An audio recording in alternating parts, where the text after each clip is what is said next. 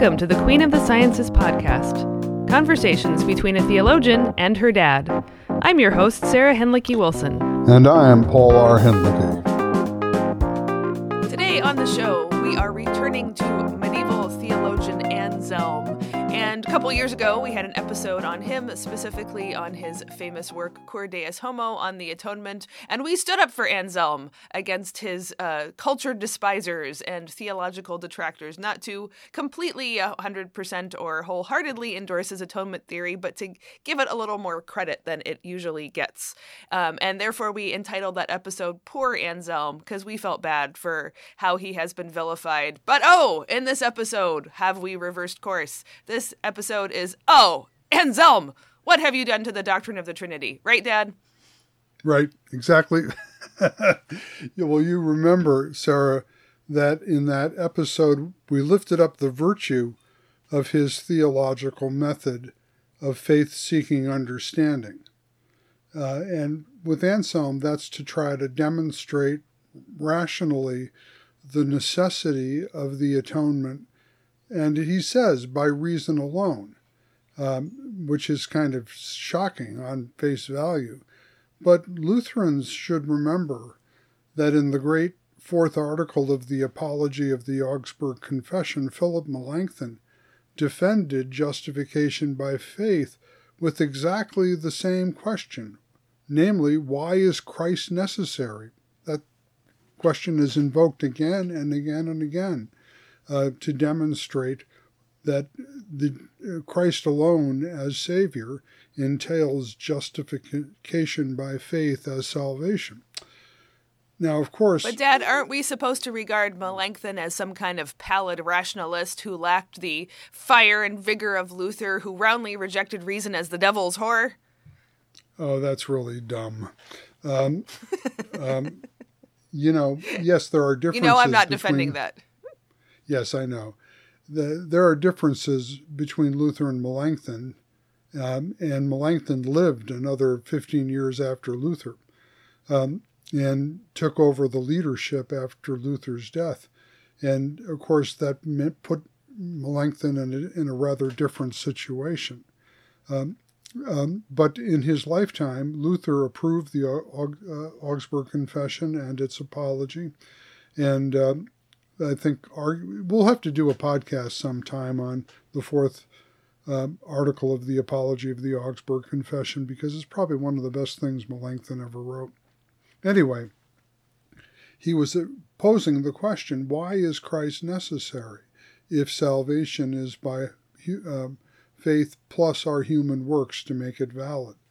Now, with Melanchthon, of course, the authority of Scripture is explicitly acknowledged, and so the question of necessity is posed to Scripture's proclamation of Christ crucified as the power of God for salvation.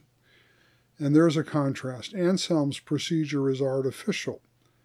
Now, that's the word I'm using. It's artificial in that he silently presupposes the deposit of faith, and thus the hermeneutical point of the exercise to show the necessity of the atonement by reason alone is to come to an understanding of the rationality of what is believed about the saving efficacy of the cross of Christ, without a circular reasoning invoked in a question-begging appeal to authority. And, of course, that's fundamentalism. God said it, I believe it, that settles it, end of discussion. To which Anselm would ask, yes, perhaps, but do you understand what God said? Do you get it? Is it just blind faith, just arbitrary faith? And, of course, there I think we can see a positive linkage with a Lutheran understanding of the theological task. Well, I mean, there's no point to doing theology at all if there is no call or urgency or desire to understand. Well, and I think that's the secret appeal of authoritarian versions or fundamentalist versions of the Christian faith. That's exactly what they positively desire, to bypass the question of understanding and just have a revealed dogma And we'll get to the contents of the dogma, by the way, down the road. But the first principle is a principle of authority and submission to it. Now, it can be either a living and active pope, or it can be a paper pope.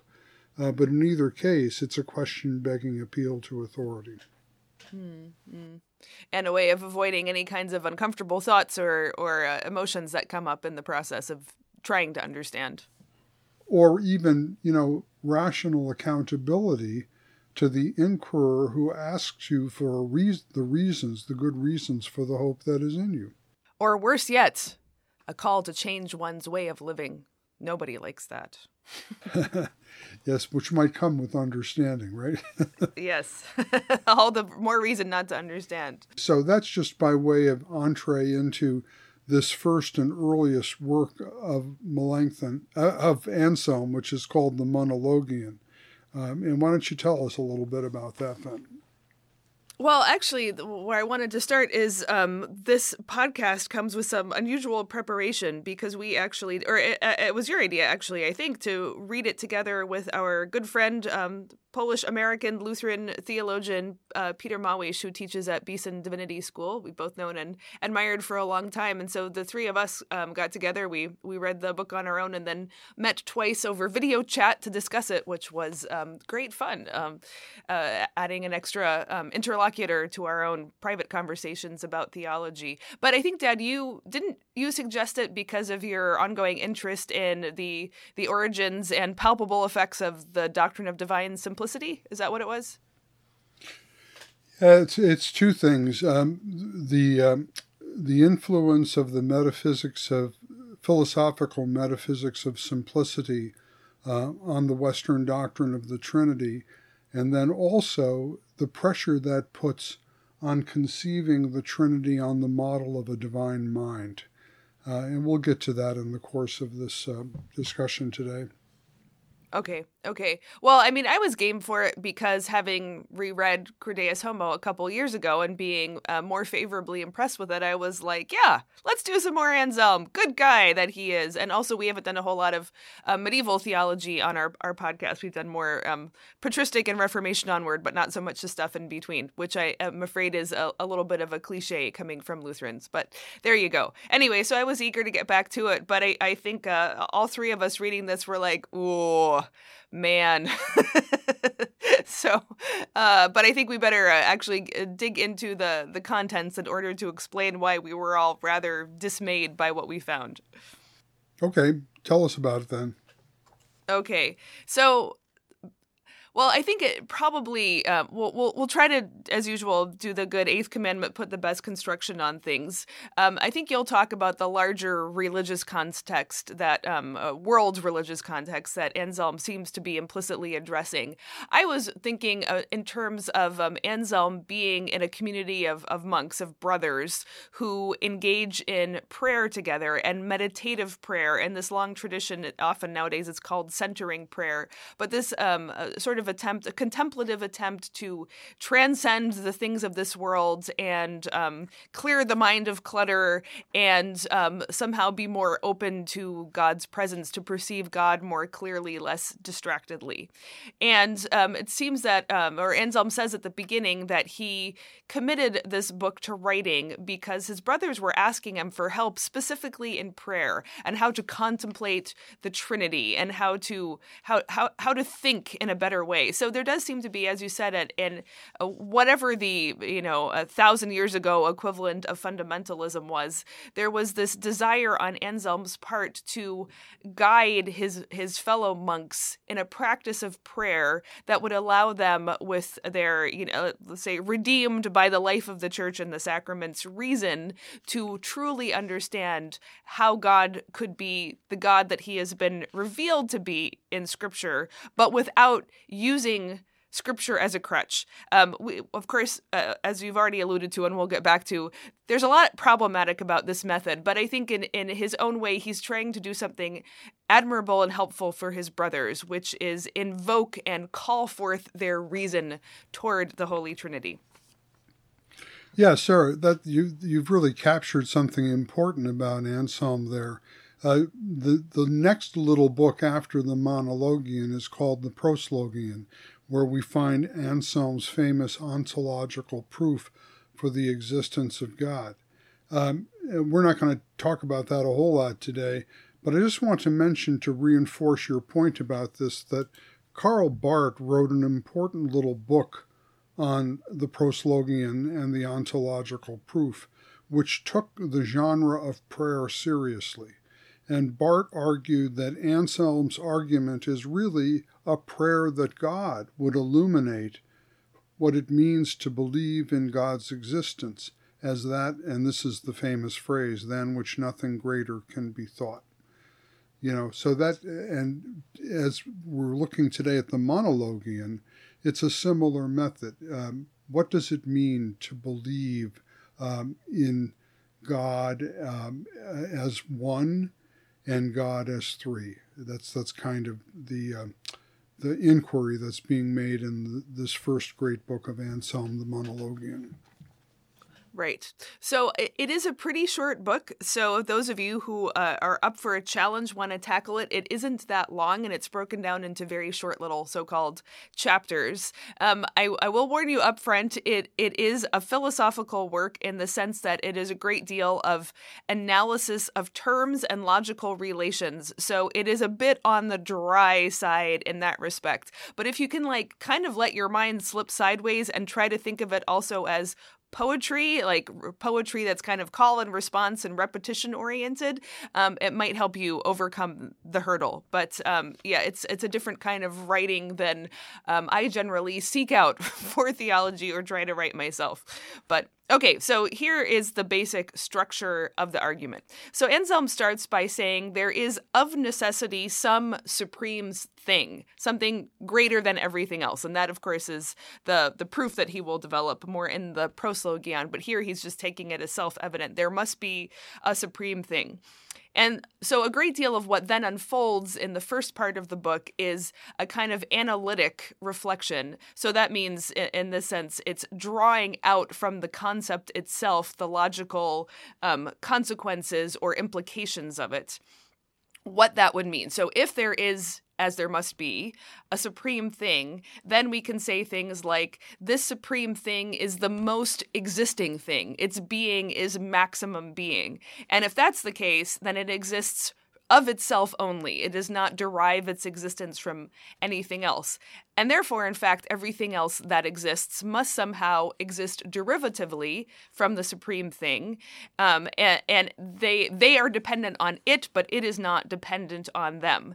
And this introduces, I think, probably hearkening back to some Neoplatonic type philosophy, the idea of a sliding scale of being, that there is more being, all the things that are nevertheless more or less existent.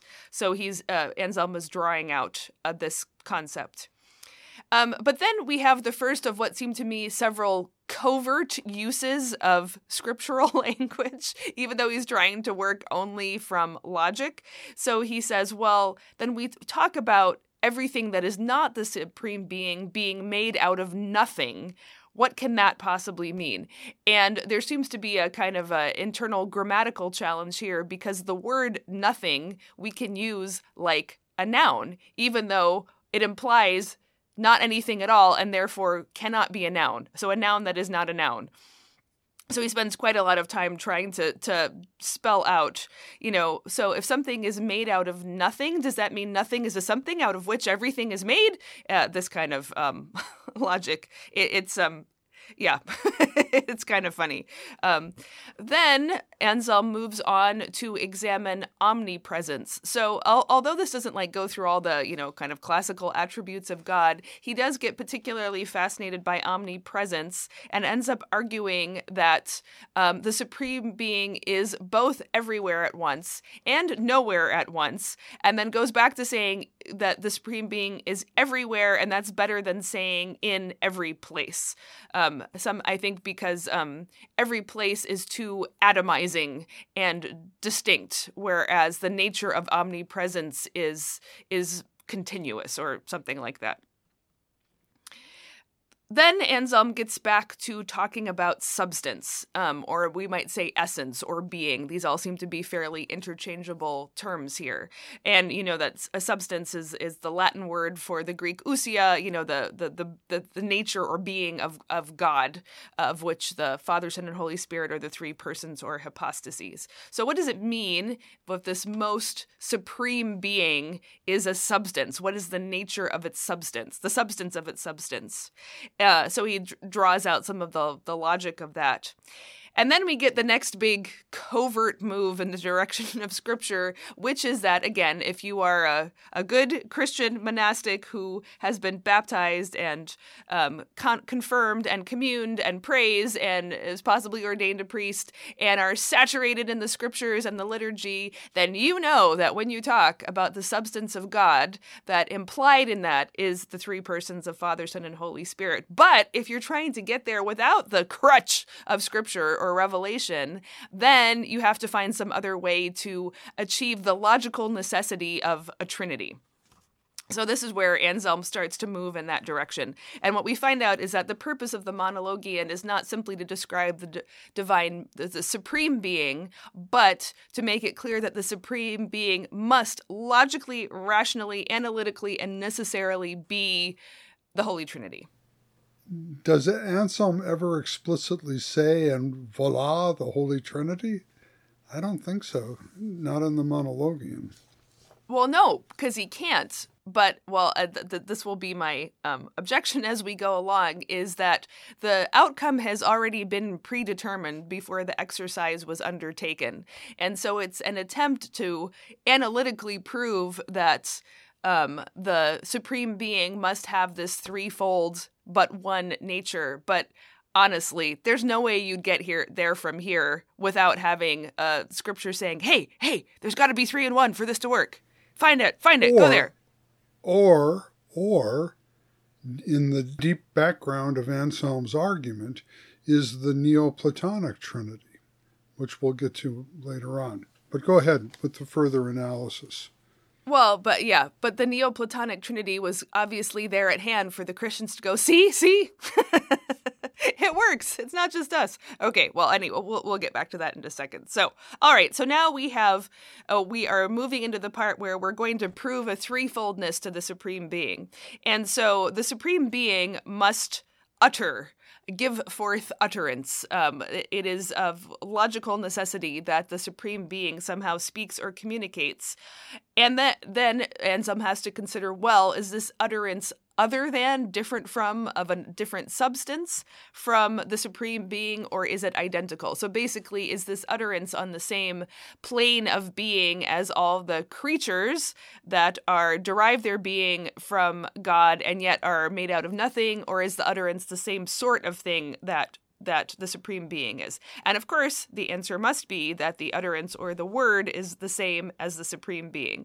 And Anselm speaks of this word as being life, truth, the knowledge, that by which all things are made. Again, some, as far as I'm concerned, covert Gospel of John smuggled in here to make the argument.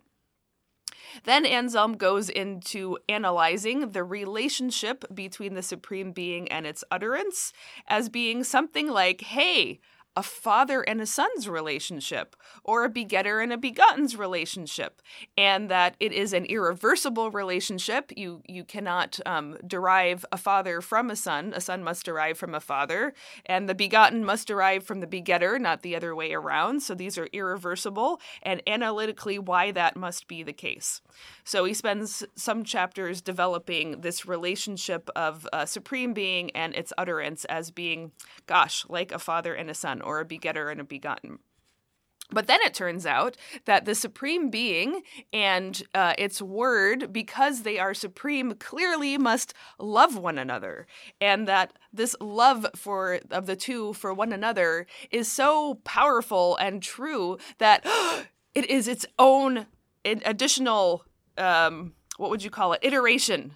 And let's see, we'll call this thing the Spirit, and we'll say that, well, since it clearly can't be a begetter or begotten, but must relate to the other two intrinsically, then I guess we'll say that it proceeds from the begetter and the begotten together. So again, we have distinctive roles and relationships that are irreversible and not replaceable with the other two. Then Anselm spends some time explaining how none of the three actually need each other, because that would imply a deficiency. They all have what the other have. Nevertheless, they are all distinctive and do their own thing. And then we get to chapter 64, which is titled, "That although this cannot be explained, it must nevertheless be believed," which sounds like some special pleading. And then finally, the last section of the book, Anselm develops, and Dad, I'll let you spend more time on this, develops the analogy to the mind, thought, thinking itself, and affirming what is thought. And then at the very end, Anselm tacks on some implications for the human soul. If we also have rational souls and minds that think thoughts that affirm themselves, then clearly the only rational and right thing to do is to worship and adore this supreme being above all other beings that we can know in this rational and analytic fashion, and that if we don't, we will burn in hell forever. Thanks be to God. He doesn't say the last bit quite so plainly. Okay, well, thank you for laying out the structure of the argument, Sarah, and that's a good job. I guess I would like to supplement what you said with a number of remarks. And just a couple of historical thoughts here. I already mentioned the Neoplatonic Trinity that's in the background. It's in the background via some early philosophical writings of St. Augustine of Hippo that Anselm is familiar with. And I think this has been demonstrated as quite powerfully by a scholar named Karen Rogers, who wrote a book, The Neoplatonic Metaphysics and Epistemology of Anselm of Canterbury, which I think is a very good sourcing. It's not so much that Anselm read the Neoplatonist philosophers directly, but via Augustine he inherited or received this metaphysical background that he was employing. And as it turns out, the Neoplatonic Trinity, there's several versions of it, but it basically is thought, thinking, and loving itself on the model of a divine mind. And I'll say more about that in a little bit.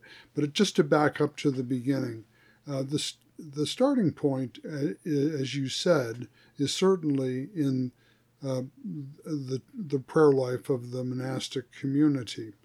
But more broadly, Anselm takes the human creature's quest for the good as a first principle of thought. In other words, following Augustine, we are evaluative creatures, constantly seeking the good. And this is requires constant acts of evaluation about what is truly good. False goods can disappoint and even ruin you. True life depends on finding out, adhering to the truly good. So far, so good. But fundamental for Anselm, and this is articulated early on in the Monologion, is the broadly Platonic dualism between the goods of the soul and the goods of the body, which provides a hierarchical differentiation in values. Namely, simply this: bodily goods are perishable, but the goods of the mind, and that's what he means by the soul, the rational mind, the goods of the rational soul are imperishable. They think the Platonic thoughts, which are timeless, spaceless, changeless, and therefore immutably true. So adhering to the good of the mind reflects the basic religious desire for, and ultimately it attains to, imperishable existence, perfect being, which is the creature's highest good. So we have to locate the whole project of the Monologion in this Platonic metaphysics of the rational soul's quest for its supreme being and highest good. And Anselm would certainly have been assuming an immortal soul, so even when the body perishes, the soul is still going to exist and be accountable and have a destiny. So it matters very much that the soul is headed in the right direction. Absolutely, yes. He thinks it's crucially important. So then notice in the process what happens to the thought about God. Uh, if you're looking for the creature's supreme being and highest good, then this requires you to conceive of God as a perfect mind, or as pure mind. Now, what would be a pure mind? That is a mind without any embodiment, of course, because that's the problem with our minds. Not only do they have a beginning and an end, though that's kind of ambiguated by the doctrine of immortality of the soul, but certainly our minds are all fussed up with embodiment, and the bodily goods distract us from the true and eternal good. But a pure mind would never be distracted by bodily sensations or experiences. So a pure mind purely thinks only itself. The object of the pure mind is only its self-reflection. Nothing else can perturb it, disturb it, or distract it. There's something weirdly connected here to the cyber utopian dream of disembodying intelligence and being uploaded, and imagining that intelligence is something that can exist apart from the body, that there is any mind or any thought or any thinking without the body. How is one of those weird cases of what goes around what comes around? Yeah, well, I think that you've got me reading this fascinating book, Sarah, The Master and His Emissary, by Ian, what's his last name? McGilchrist. Yeah, McGilchrist. Yeah, and I think that very definitely shows a genealogy of this kind of thinking leading up to the modern world, and then perhaps the distilled essence of it appearing in this digital utopia that some people are dreaming of. But it goes all the way back, Sarah, to Aristotle's Metaphysics, where in his chapter on the divine, he defines the divine precisely this way, as thought thinking itself, pure mind, thinking the subjects and the object are identical, thought thinking itself. And why is that? Well, yeah, but that's the point. No one can bug me. No one can bother me. No one can distract me. No one can, take my attention off of my perfectly beautiful self. And that would be divine. Serenity. Right. Bliss. Right. Serenity. Yeah. Right. It's pure bliss, right? So placid, above it all, unperturbed, pure intellectual self-satisfaction. That's divinity. And then as a consequence of that, if there are any other thoughts in a cosmos that is other than the divine mind, these other thoughts can only be implications of thought thinking itself. They're refracted thoughts latently contained within the simple self-intuition of the divine mind. Now, this is where you referred earlier to this idea of simplicity. So when you think of the divine this way, the perfect mind is metaphysically simple. That means it is not composed of parts which could come apart and so disintegrate. Then it would be perishable, right? And it could die, it would be mortal, it would be mutable. It's also not composed of qualities. Take, for a biblical example, like the tension between justice and mercy, where qualities could potentially conflict with each other, but according to simplicity, these qualities are simply nominal. They refer to nothing really in the divine simplicity. They are one and the same in the divine. Such qualitative distinctions in various divine attributes then can only reflect creaturely perceptions of a reality which is eternally ever self-same. So when we say God is merciful or God is just, those attributions do not reflect anything in God. They only tell us something about our relating to the perfect being. And finally, perfect being could not be composed of any relationships which would make it dependent on anything other than itself. You mentioned that already. So that's what I want to get to. This is a very cold depiction of the divinity, and it just, I mean, I know obviously I'm sitting much later in history where a lot of great theologians have worked to decompose this interrelationship of a Neoplatonic or Aristotelian account of God from the biblical one, but it's very hard to see how that even comes close to being the same thing as the God revealed in Scripture. Well, Sarah, yes, now I agree with you. Obviously, that's on the agenda I'm pushing.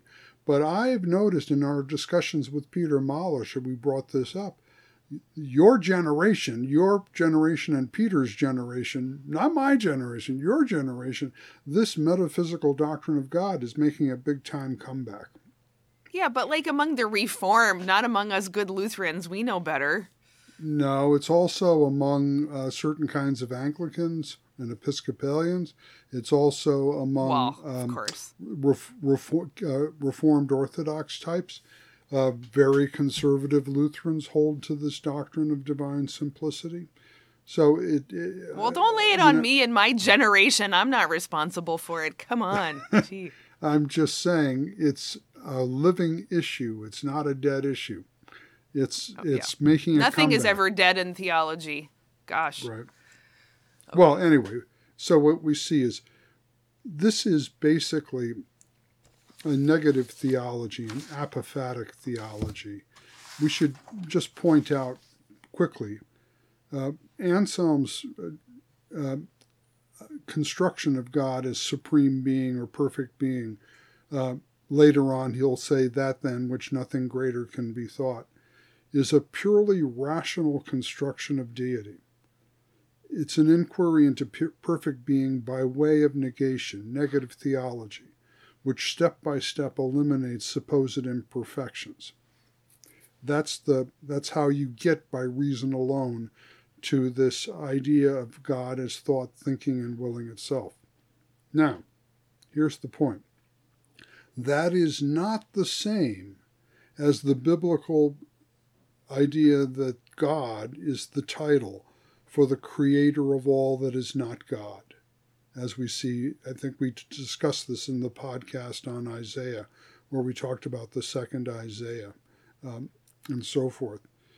Why? Because here in the Bible, creator of all that is not God is not an apophatic negative theology, it's a cataphatic theology of the self-donating, self-revealing God of the Exodus, who shows his incomparable glory in saving deeds, making a way out of no way, the God of the Exodus, the God of the resurrection, a way out of no way, which then gets expanded in Israel's reflections on this into creation out of nothing, raising the dead, and giving existence to worlds that are not yet there, and so forth. So what you immediately see once you start talking about that God is that all of the problems of a composite God, a God that is exposed somehow to perishability, at least by affiliation with a creation and so forth, you see the problems of throughout the Old Testament of God's reputation being hooked up to the people of Israel and saying, I'm a merciful God, so I rescued you. But now look at how you're acting like this, so I should get rid of you. But if I get rid of you, people will think I'm not merciful, and that I lured you out in the desert to kill you. And so God gets into, like, you could almost say moral messes. And the same thing you see in the New Testament, like, what? God loves sinners? How is that fitting a God who is truly just and truly right? And, and then God even, like, sends his Holy Spirit upon people, and they still mess up really badly. Like, well, that doesn't speak very well of the power of his Holy Spirit, now does it? And so, I mean, you can see that it really does force the question of what does it mean to be God. Now, we also know that there are, like, modern solutions that are kind of bleeding heart all over the place, and all three persons of the Trinity are, exposing their guts, and they're powerless, and they're really, really sorry for you, but they can't do anything about it, and or I don't know, like maybe a process theology's attempt to say God figures out who he is by being with us in a kind of flaky sort of way. But it is true that these are really different doctrines of God clashing with each other, and they are not they're not reconcilable, but you have to recognize that there really is a deep demand here for saying, what on earth do we even mean by that word that you like to spell out, G-O-D? Right, exactly. It raises the question of what do we mean by G-O-D. Just notice again, just to back up what you said with a couple more Hebrew Bible Old Testament examples. When the Lord appears to Moses at the burning bush, the divine speech says, I have heard the cry of my people, and I have come down to deliver them. Now, think about that in relationship to the ideal of divinity as imperturbable divine self-satisfaction, that being God means nobody else can bug you. Right? And then think back from there to this great story, I think it's in Genesis 15, of the vision Abraham has, where he goes into a deep sleep, having slain some animals and laid them out in a lane, the parts on either side. And in his trance, he sees a fire pot and a torch levitate and pass through this aisle of slain beasts, which is a very dramatic symbolism of God invoking a curse upon his own being. May I be slain and divided in two, as these animals are, if I fail to keep my promises to you. And so you have in the biblical testimony to the saving God of the Exodus, a God who not only is involved in the history with his people, but ventures his own deity on the fulfillment of his promises. That gives us a very different idea of what makes God God. But I think we'd have to say there is still a deity to be ventured there. That's probably the problem with the 2-week accompaniment. I feel real sorry for you kind of God, because there isn't anything actually ventured or potentially lost if God is already kind of weak and incapable, or on his own journey of self-discovery anyway. Right. Now, you know who wrote a really good book on that is David Louis, who's now the professor at the NALC seminary in Ambridge, Pennsylvania. Yeah. And his book was Dominus Mortis, Lord of Death. And it's, I think, quite rightly argues that in Luther's understanding of the incarnation, there is no such thing as a God who simply abandons or surrenders God's deity. And I think so. The issue, because otherwise the saving power of the incarnation would be squandered. If it is not God who's in the scale, then we are in trouble. If it is not God who is in the dying Christ, then Christ himself needs a savior and cannot be a savior, and so forth. And I think that's the argument that you want to indicate here, right? Yeah. Or again, there's no theodicy problem on either side, unless there is a real God, but a God who really ventures himself in the business of creation. So if God is totally aseity, unto himself, serene and unperturbable, then that is his goodness. So the evil of the created world is not his problem. But if God is more or less in the same plight that we are, then he's powerless to do anything about it. So it's actually only a robust doctrine of God that can even raise and then begin to address in any kind of useful way the problem of evil and suffering. Absolutely right. So let me just get back to a few more comments on the monologion before we make an evaluation of it, if we haven't already been evaluated. Well, but the whole argument of the monologion leads to a highly abstract notion of divine mind. As I've said, thinking itself timelessly, spacelessly, the same and just so supreme being, and the imperfect creature's highest good. Now, if you get to this point in the Monologion, as you indicated, I would add you wouldn't be mistaken to think that Anselm has constructed a philosophical Unitarianism, with which Yeah. contemporary Jews, Muslims, and philosophers of the 11th century would agree. And of course, that would be attractive for an approach proceeding by reason alone, attempting to unveil the general rationality of a general faith in the highest good of the perfect being, right? So there's a lot of common ground there that exists between Anselm's approach and these contemporary alternatives. But of course, and here this is kind of, I think, like a hidden hermeneutical agenda for the beginnings of scholasticism. These other positions of Jews, Muslims, and philosophers retrieving Plato and Aristotle all agree both that the incarnation is unworthy of God, thus the later book on the necessity of the cross, and that the Trinitarian doctrine of God is irrational and unintelligible, if not blasphemous, for implying some kind of plurality in the divine being. So that's where, as you pointed out, that's where Anselm has to transition to an argument that's implicitly justifying the Christian faith in the Trinity.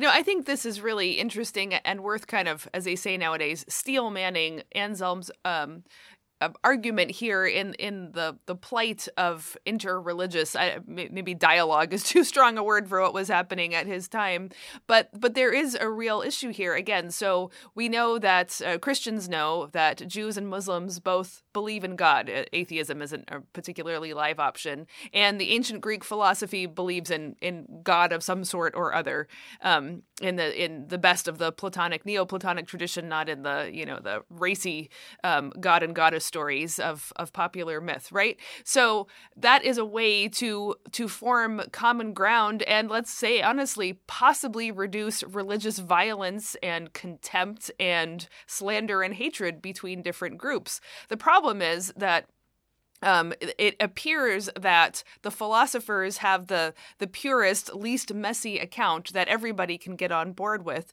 But then Jews, Muslims, and Christians all have these revealed distinctives that they're kind of saddled with.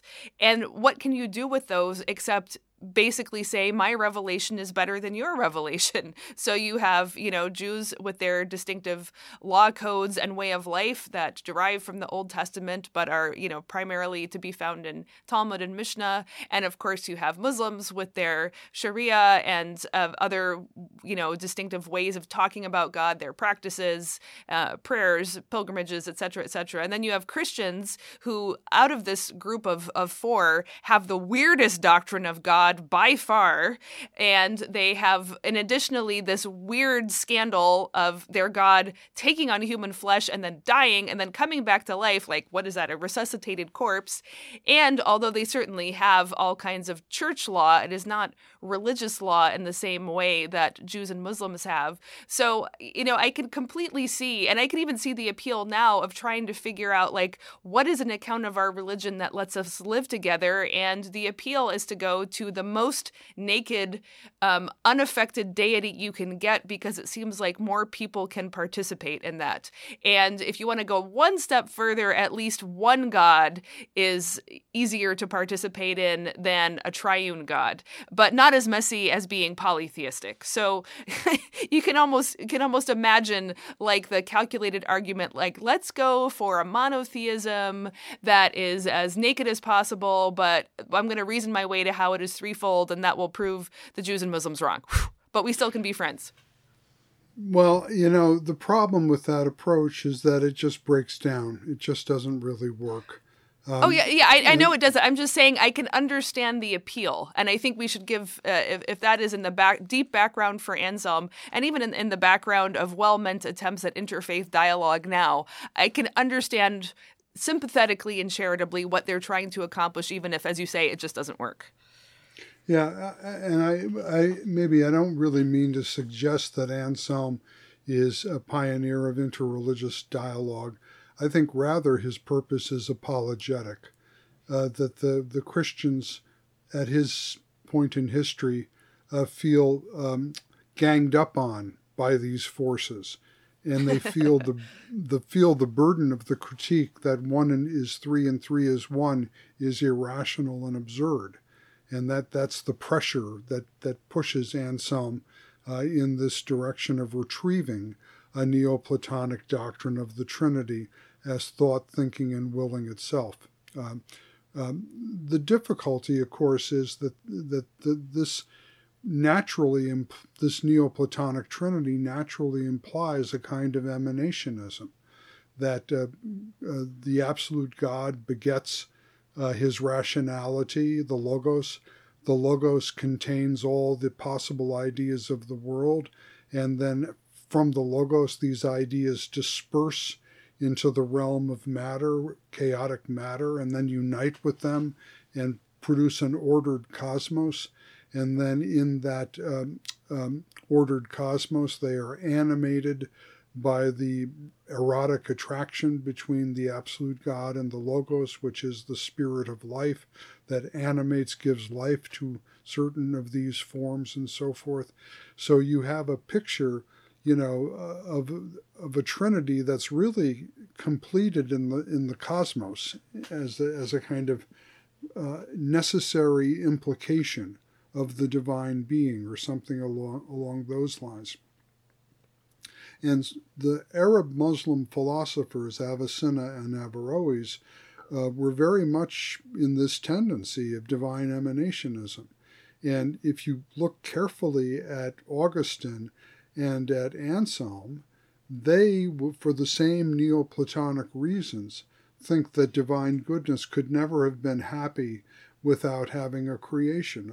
So it's only natural that divine goodness would want an object on which to pour out its beneficence, and thus that creation is almost a natural implication of perfect being, of supreme being. Of course, that means that creation is an implication of God's nature. It is not a free act of God's will. And Augustine and Anselm are not particularly disturbed by this implication, but others have found that it's very dangerous to the biblical perception that God does his saving and creating things out of a freedom, that there's no necessity compelling God in any sense to create, redeem, or fulfill the creation.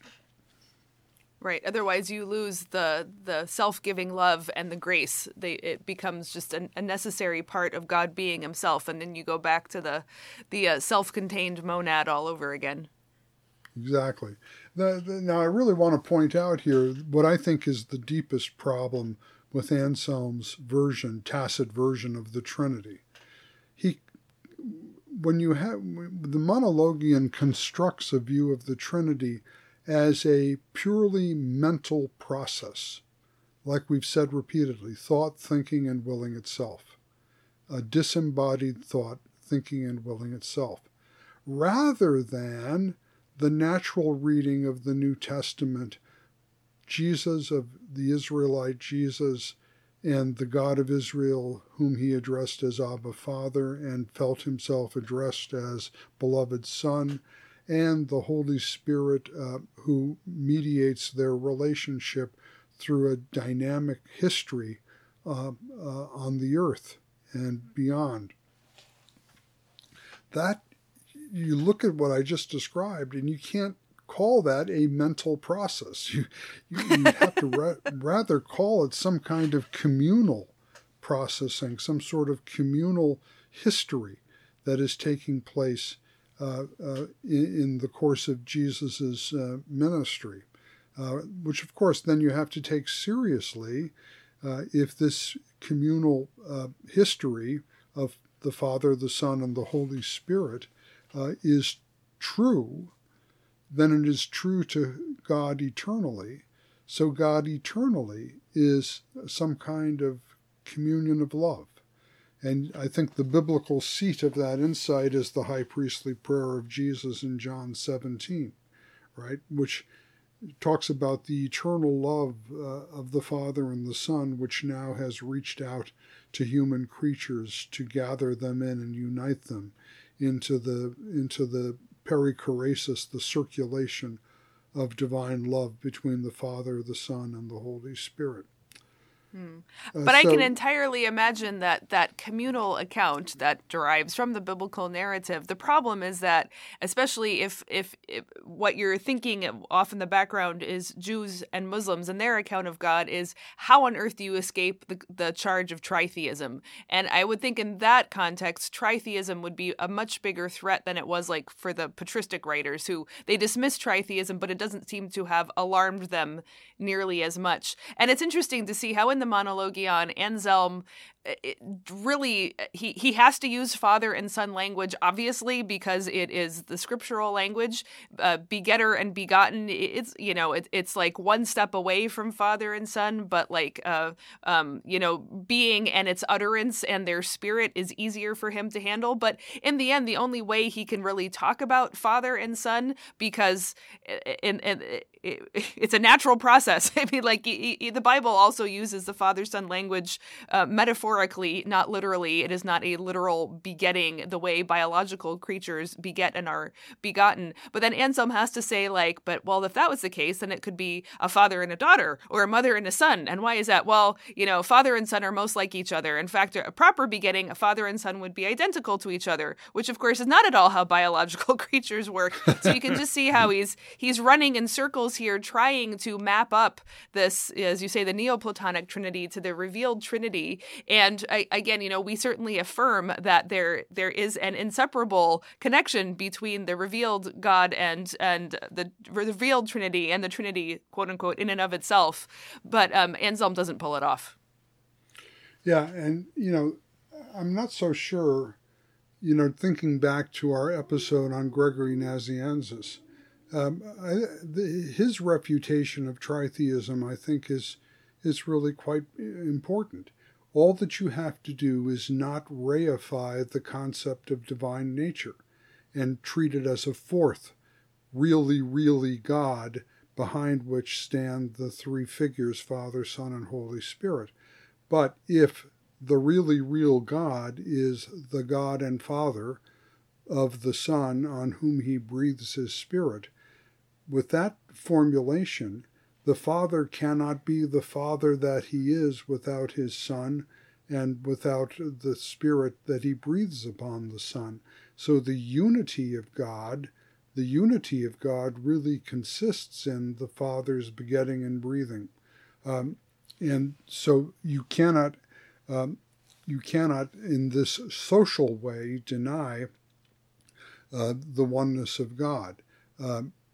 But if you have a mental model of the Trinity, then you're going to say that the unity consists in the self-same divine substance, which is kind of processing itself in these mental operations.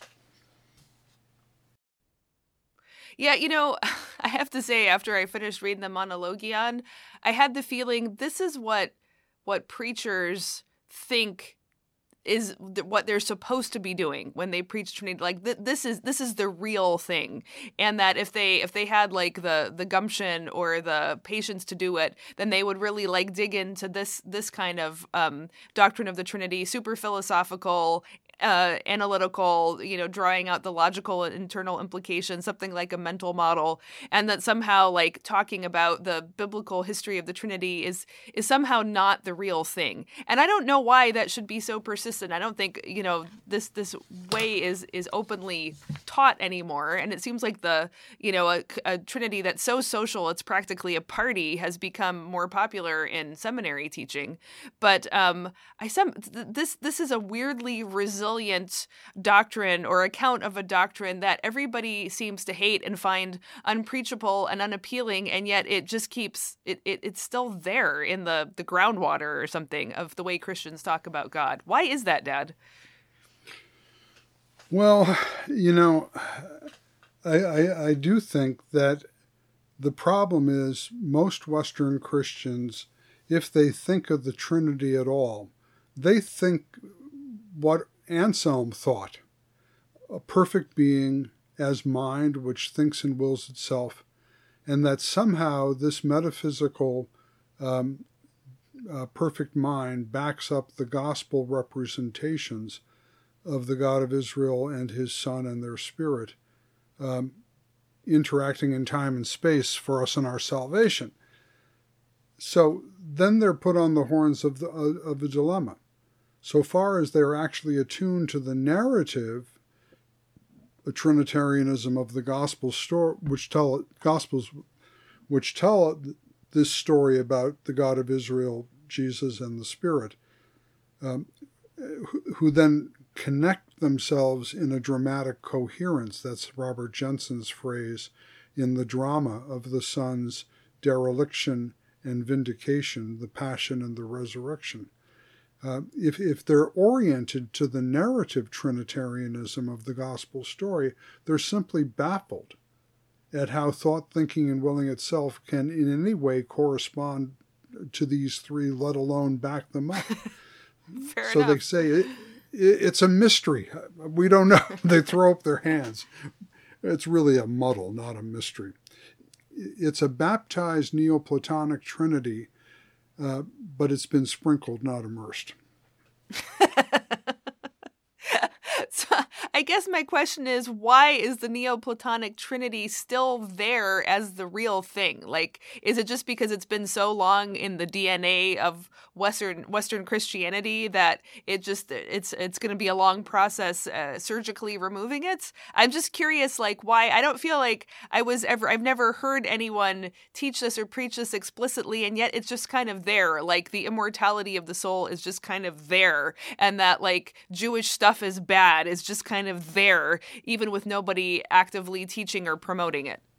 Because it keeps God at a distance. The quick answer to your question is this way of thinking turns God into a very sophisticated idea.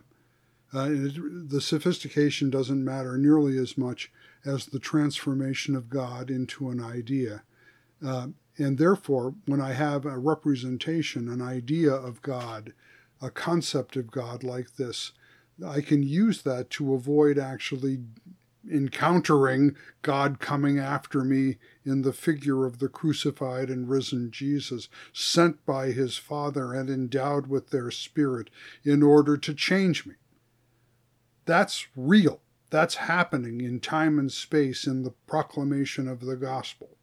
And to avoid that at all costs, to avoid really dealing with the real God who is wroth at the ruin I've made of his creation in my own life, and yet has found the way in Christ to be merciful to me, a lost and condemned sinner, that striking home in the power of the Spirit, uniting me with the cross and resurrection of Christ, means I am changed. Like it or not, I am changed. And I don't want that. So what I want to do is I want to turn God into an idea that I can control, manipulate, and predict and keep at a safe distance. Well, that does seem like a much better deal. So, all right, there you go. No, but that makes perfect sense, because I think when people talk about, like, spirituality over religion or what they want out of spirituality, it's serenity. It's the serenity of the Neoplatonic God that is blissful and untouched and utterly self-reflective and never hurt and never bleeding and never betrayed and never compromised. And, I think for a lot of people, what they want out of religion is just not to hurt anymore. And, fair enough, hurting is lousy. But I think the biblical narrative of God is you don't get there that way. If there's going to be genuine joy, it doesn't come from dodging the hurt. It comes, from sailing right through the heart of it in the cross, right? Right, exactly. And let's point out in the process what this does to Christology. If you don't have the kind of Trinitarianism that I'm talking about, and instead you substitute a Neoplatonic ideology, a set of ideas about the divine, then you are forced to think that Jesus is an analogy from below here in the musty earth to the mental trinity above, something like the earthly Jesus is to God above as the thought is to the thinker. And so Jesus' function, his saving function, is simply information, to tell us what God is like, so far as possible. Now, what does that do to Jesus? It's tacitly Nestorian. It turns into a Jesus who is not the Christ, the Son of God, is not the divine Logos, but signifies the transcendent Logos or the transcendent Son. That is another way of distancing Jesus from the one who encountered the Apostle Paul on the road to Damascus. I am Jesus whom you are persecuting. No, the Logos is up in heaven. The other thing that happens is if you don't take that route, the other disastrous move that people make in their befuddlement about the Western doctrine of the Trinity is they fall into modalism. That is to say that something like H2O. H2O is what water really is, but it appears as steam, liquid, and ice, depending upon the environmental circumstances, as Father, Son, and Holy Spirit, depending upon the gestalt of history in which it is disclosed. And, of course, that makes a muddle of things as well. Those kind of Sunday school analogies, because you're supposed to teach kids the Holy Trinity. So instead of teaching them the stories in their children's Bible, which is the right way to learn the Trinity, they pull out the egg or the water or the shamrock. Sorry, St. Patrick, that was a lousy choice. And but it's so interesting that the instinct is that you have to go to this analytical analogy.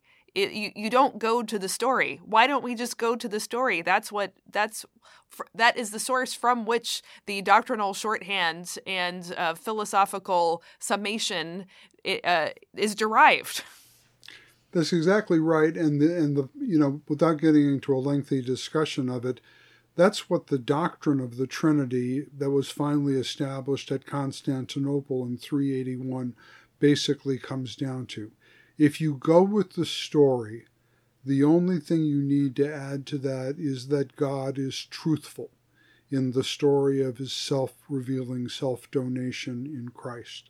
God is truthful in this story, truthful to who God is in eternity, truthful now, this eternal God coming and acting in time.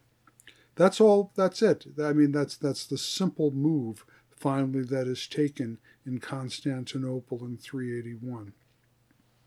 Well, I like that. I personally like a truthful God better than a serene one.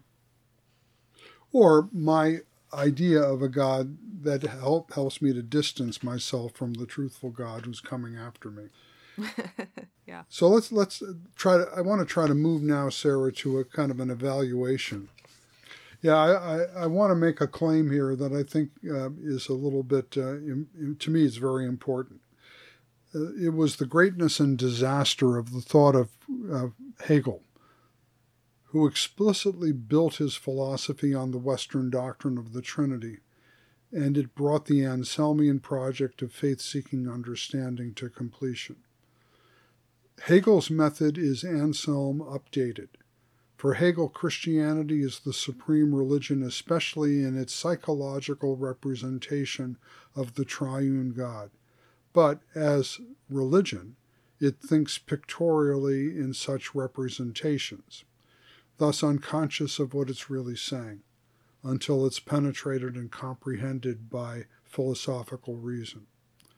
So Hegel argues that the gap between the perfect mind thinking and willing itself and the gospel narrative that we just talked about that baffles preachers so that they ignore Trinity Sunday as far as possible. That gap is bridged by the actual unfolding of human history as advancing human self-consciousness. That's how you close the gap caused by being stuck in representational thinking. Accordingly, Hegel sought to make the est, the is not significat, signifies connection between the mental history, the mental trinity, and actual earthly history. The cost is a kind of pantheism in which incarnation and cross become symbols of the process of consciousness unfolding in time. Okay, wait. So history is actually God thinking himself out. So that's how Hegel tries to make it not just symbolic, but actual God's mental process. But because he does that, then actually what does happen in history isn't anything real. It's just symbolic or a stepping stone on the way towards God thinking himself fully and completely. Is that what you're saying? Well, yeah, well, but Hegel, of course, would not say it's not anything actual. Hegel would insist that it's the only actual thing there is, is that God thinking and willing himself in the process of the history of consciousness. And his argument about this is very interesting. He says that as a religious representation, the mental trinity of Anselm, as a timeless, spaceless, perfect being thinking and willing itself, it's true, but it's abstract, and that's why it remains idle and as such incomprehensible. Thus, Hegel argues that creation is essential to the idea of the living God. So you can't just have an eternal trinity up there twiddling its thumbs. That's not yet real. Creation is essential. History is actually the necessary actualization of God's life, transiting from an abstract idea into concrete reality. Only thus is the real rational and the rational real. Okay, so that's where we get the necessary creation and God on a voyage of self-discovery. Exactly. Hegel had no hesitations. Anselm, as I mentioned earlier, acknowledged the virtual necessity of creation, since perfect goodness had by nature to express itself maximally in creating. But he drew back because he knew that this was in tension with Genesis 1:1. In the beginning, God created the heavens and earth. Hegel has no such hesitation. Thought thinks itself in the logos, thence cascading and dispersing into the cosmos and the diversity of materialized ideas parading through time. This is a divine self-emptying. That's the incarnation. However, in which God, as it were, becomes lost in the manifold of creatures. He calls this his speculative Good Friday. But here's the resurrection. In the Spirit, the self-emptied God recovers itself, enriched by its tarrying with the negative of material embodiment, recognizing its own deity, enriched in the manifold of creation, in this way reunifying all things in renewed self-consciousness of identity.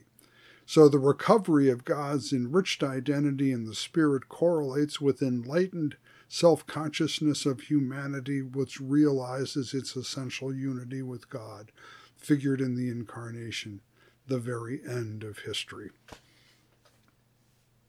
Okay. And the end of Christian theology in the Western tradition, I would say. So we've already acknowledged how Anselm's doctrine of the Trinity still somehow is in the air, even though it doesn't really work at all. And you just gave this extended critique of Hegel, but I don't think you just gave it as a point in intellectual history and, a failed effort on Hegel's part. You must think that it still somehow is, we're still breathing Hegel's air too, and it is causing troubles that we need to extricate ourselves from. Hegel is a very tough nut to crack, and there's a lot of virtues in Hegel that I would like to affirm. But I do think the important thing about Hegel is that he takes Anselm's method and project and brings it to completion with this kind of pantheistic claim that in his own philosophical self-consciousness of identity with God, he has come to the end of history. And I think the whole 20th century and the perilous beginnings of the 21st century refute the idea that we have come to the end of history. Yeah, or this implicit utopianism in Hegel's account of the progress of religion and of God's mind. And I think what you also see here is what Robert Jensen calls the dialectical self-cancellation of the Western idea of God, which is what we call, in popular language as the cultural death of God. Well, speaking of the death of God, or at least having some troubles accessing God, next time on the show we are going to be talking about the Old Testament book of Ecclesiastes. Thanks for listening to the Queen of the Sciences podcast. For show notes and more, visit our website, queenofthesciences.com. To find out more about what we do, visit sarahhinlickywilson.com and paulhinlicky.com. Finally, please leave us a review on iTunes and tell a friend about the show.